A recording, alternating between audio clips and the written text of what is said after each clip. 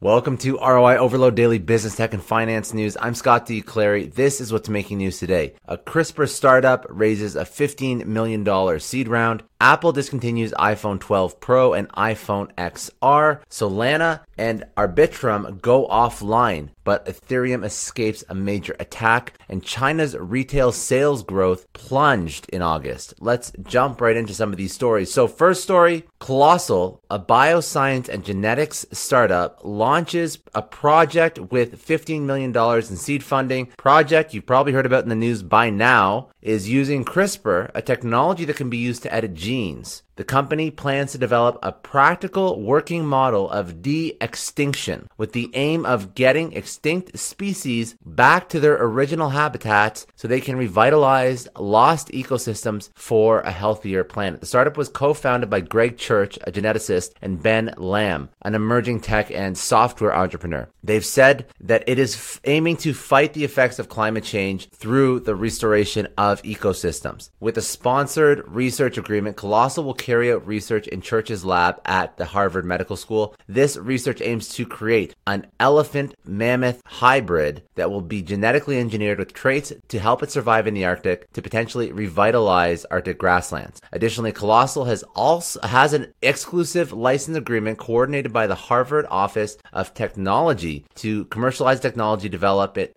during the course of the research collaboration with the Church lab. And of course, like this first project is bringing a woolly mammoth back to life. In tech news, Apple discontinues iPhone 12 Pro and iPhone XR. So with the launch of the new iPhones, Apple has refined its iPhone lineup and has discontinued the iPhone XR and the iPhone 12 Pro from its lineup. The iPhone XR and 12 Pro lineup have been taken off of Apple's portfolio to make way for the latest iPhones, iPhone 13, iPhone 13 mini, iPhone 13 Pro, and iPhone 13 Pro Max. It is customary for Apple to take down previous iPhone models after launching its newer product. This is also because the company is offering the iPhone 13 Pro models at the same price as the iPhone 12 Pro line. In addition, the tech giant is offering the standard iPhone 12, iPhone 12 mini, and iPhone 11 and iPhone SE models at reduced prices as of yesterday. After the price cut, the iPhone 11 and 12 models are now being sold at $499 and $599 respectively. The iPhone 13 mini starts at $699, while the standard 6.1-inch iPhone 13 starts at $799. The base model of the iPhone 13 Pro starts at $999 and goes up to $1599 for the iPhone 13 Pro Max 1TB model. In crypto news,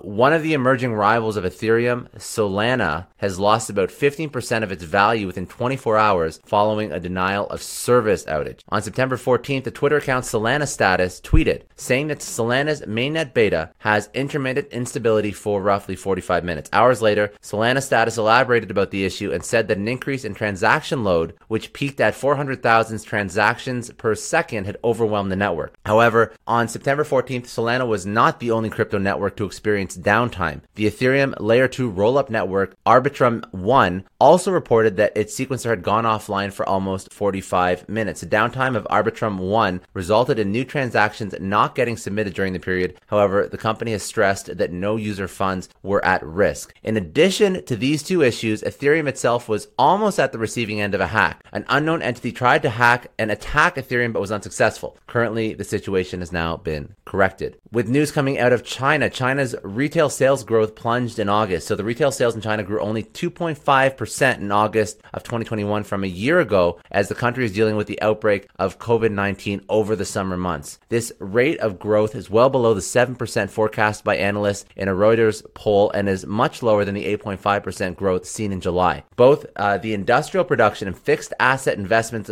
growth also fell short of expectations in August, hinting at a softening in the Chinese retail economy. China had contained a late July outbreak of the Delta variant by mid-August. However, that containment came at the cost of imposing travel restrictions and local lockdowns in some places during a major portion of summer holidays. Currently, China is dealing with an increase of Delta infections in its southeastern province of Fujian, a month after the country restrained the outbreak that began in July. China's commitment to quote-unquote COVID-0 policy, or the firmness that even the smallest outbreak triggers mass testing and lockdowns, means any increase in COVID cases poses an economic economic threat to the country. And in other news from around the internet, Bitcoin's power consumption is surging in 2021. So according to a Bloomberg report, the Bitcoin network was estimated to consume 67 terawatts of electricity in 2020, and its total consumption has already passed that in 2021. It is also estimated that by the end of the year, the Bitcoin network will have consumed 91 terawatts or 1 trillion watts per hour of electricity. And in acquisition news, Glassdoor just acquired Fishbowl. So in an undisclosed term, the employer review website Glassdoor has acquired Fishbowl, an app that gives users anonymous options, also to provide frank, candid employee feedback, as well as join interest-based conversation groups to chat about work and search for jobs. Anyways, that's it for today. I hope you enjoyed. If you found value, share this with someone. They can go subscribe for daily business, tech, and finance news at newsletter.roioverload.com. Have a